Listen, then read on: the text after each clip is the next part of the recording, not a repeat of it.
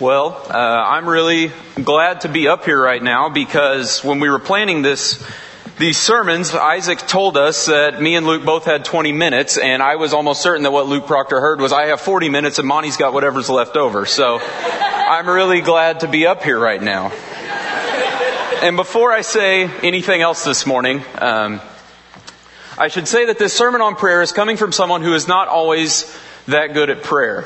I mean, it's not that I don't pray, but I pray for a friend of mine and I'll be there praying. I'll be thinking about what they've asked me to pray about. And as I'm sitting there, I start thinking about the conversation we had that led me to pray this prayer, which leads me to think about other things we talked about in that conversation. I'm pretty sure I'm like, why do I have my hands like this again? Oh yeah, I was praying. Okay. I've tried journaling, but I have awful handwriting. So any attempt I've ever made at journaling has lasted about 3 days, and then I've gotten sick of my own handwriting and I just give up. I've tried journaling on my laptop, but there's something in me that thinks if I'm writing on my laptop, I must be writing a paper. And then spell check starts correcting my grammar. I'm like, no, spell check, I'm praying. Like, you can't get mad at my grammar right now. I'm praying. Stop it.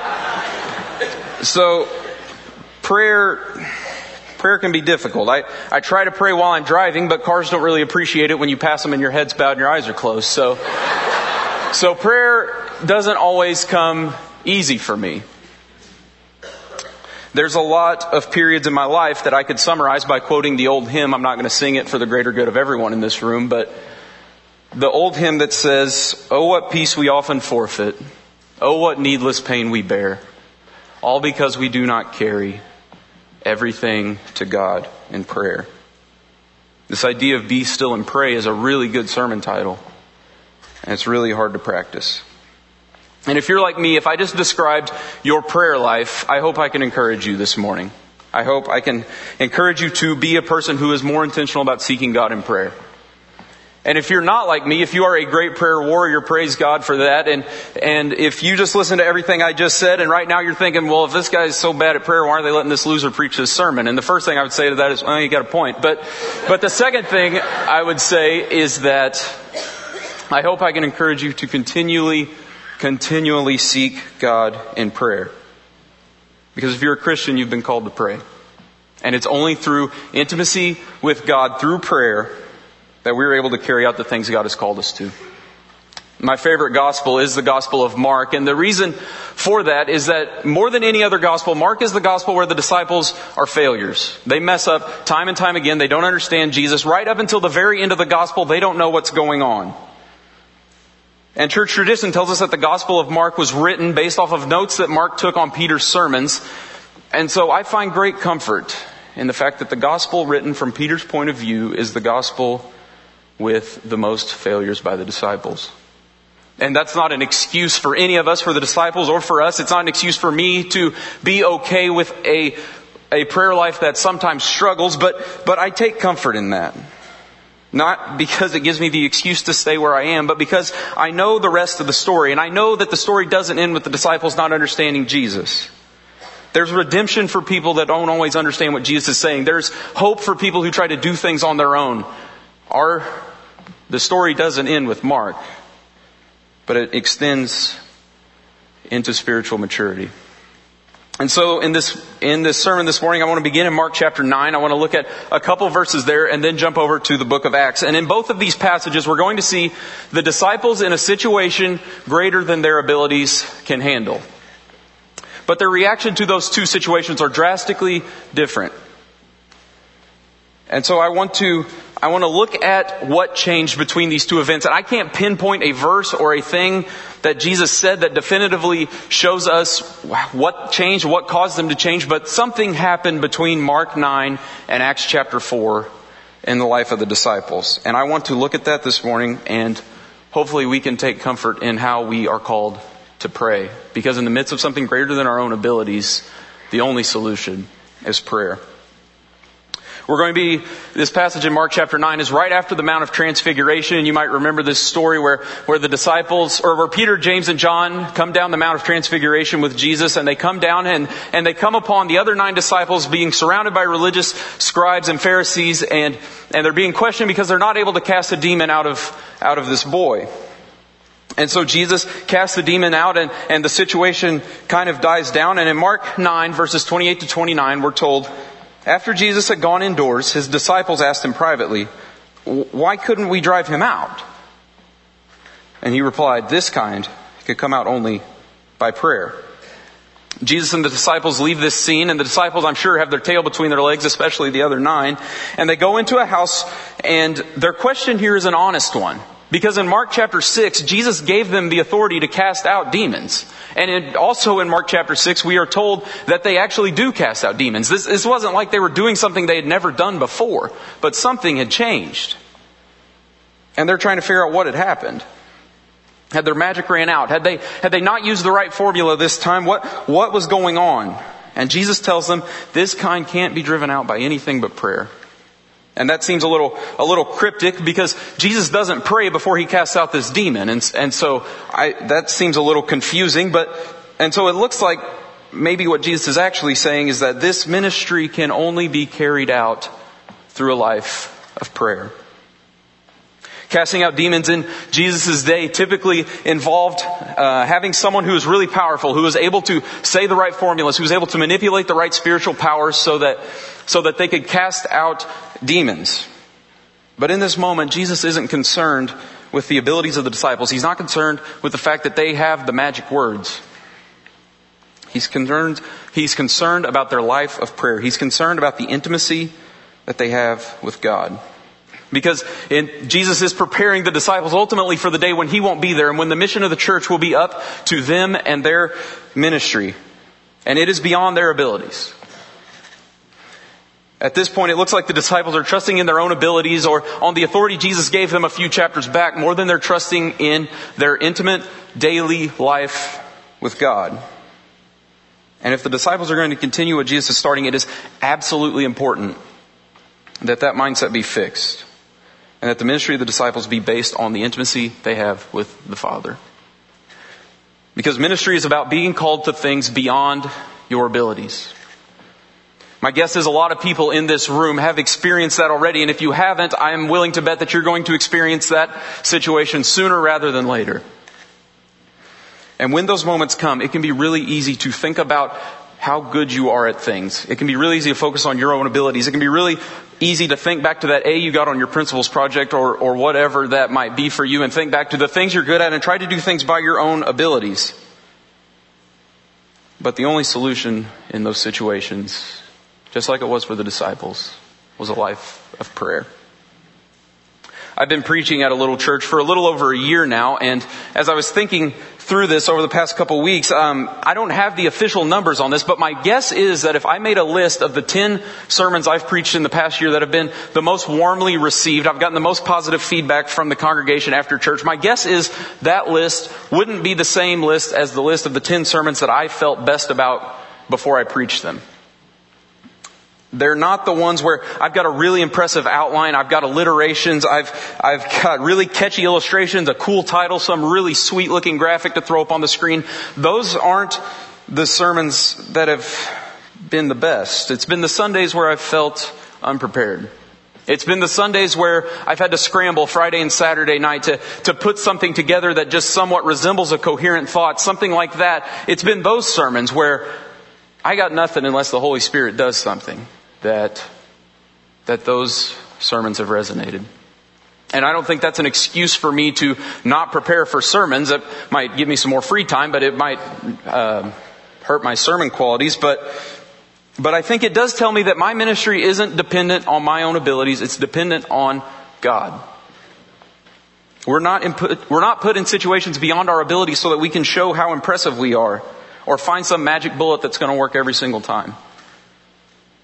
We'll only be able to make it in those situations if our approach behind it is a life of prayer, an intimate life of communion with the Father. But the good news for the disciples, the good news for us is that Mark chapter 9 isn't the end of the story. In Acts, they figure it out. And this passage in Acts chapter 4 is right after Peter and John have stood before the Sanhedrin, and the Sanhedrin have told them that this healing of a lame beggar they've done and preaching the gospel, they can't do that anymore. They cannot preach the name of Jesus any longer. And they leave that trial and they come back, and I'm going to read Acts chapter 4 verses 23 to 31. On their release, Peter and John went back to their own people and reported all that the chief priests and the elders had said to them. And when they heard this, they raised their voices together in prayer to God. Sovereign Lord, they said, you made the heavens and the earth and the sea and everything in them. You spoke by the Holy Spirit through the mouth of your servant, our father David. Why do the nations rage and peoples plot in vain? The kings of the earth rise up and the rulers band together against the Lord and against his anointed one. Indeed, Herod and Pontius Pilate met together with the Gentiles and the people of Israel in this city to conspire against your holy servant Jesus, whom you anointed. They did what your power and will had decided beforehand should happen. Now, Lord, consider their threats and enable your servants to speak your word with great boldness. Stretch out your hand to heal and perform signs and wonders through the name of your holy servant Jesus. After they prayed, the place where they were meeting was shaken, and they were all filled with the Holy Spirit and spoke the word of God boldly. I just want to pull a couple things out of here about how this same group of people has been transformed and how they have come to another situation that is beyond their abilities, but they approach it differently. And the first thing we see in this prayer is that they start with who God is. This prayer begins with focusing on God's status as sovereign over the entire world. They start by reminding themselves that these authorities that have just threatened them if they continue to preach the gospel are not more powerful than the God that they are serving by preaching the gospel. This word that is translated sovereign Lord is the Greek word that we get our English word despot from. It is the Greek word for someone who has unchallengeable authority. And this is how the first believers describe God in the face of being told to stop preaching the message of Jesus. They look at him as sovereign over all. You will never be in a situation that is outside the sovereignty of God. Like Luke just said, God is with us. And because that is true, we should live differently. We should pray differently. That's an extremely freeing thing. Sometimes the thing holding us back the most is that we don't live as if the things we believe about God are actually true. And in situations beyond our abilities, we're not to focus on our abilities. We're to focus on who God is. We should remind ourselves of things that are true about God and then live in light of those truths. And when we do that, our focus turns from what we are able to do towards what God is capable of doing through us. And the second thing we see is that the apostles see what they are going through as continuing what was started by Jesus. In the course of their prayer, they look back to Psalm 2 and they see how Jesus fulfilled this psalm with the powers of the world lined up against him and the goal of destroying him. And now these exact same powers, these same people who very shortly before had condemned Jesus to death are now telling them to stop preaching the message of the resurrection. And they don't ask that this cup pass from them. Just like Jesus, the disciples ask that they are able to continue what Jesus started through spreading the message of the gospel even in the face of this opposition. They ask God that just as he did in the ministry of Jesus, that they will be able to do the same things through the power of Jesus for the glory of God. And the ministry that we do is simply continuing what Jesus started. A life of prayer brings us into that intimate relationship with God. It reminds us that we are not alone, that the world isn't dependent upon us being able to handle this situation. We aren't just making it up as we go, but we are doing ministry in step with the Holy Spirit as we continue to advance the kingdom of God, because it's not our kingdom. It's not completely dependent upon how talented and cool and smart and impressive we are, or on who you were mentored by. It is dependent upon the work of God. We aren't going to do ministry apart from a life that is characterized by prayer, that reminds us of who God is and reminds us of our place in the kingdom. And as simple as it sounds, I think the message of Scripture is pretty clear that we've been called to pray. And in situations beyond our abilities, we've been called to a life of prayer.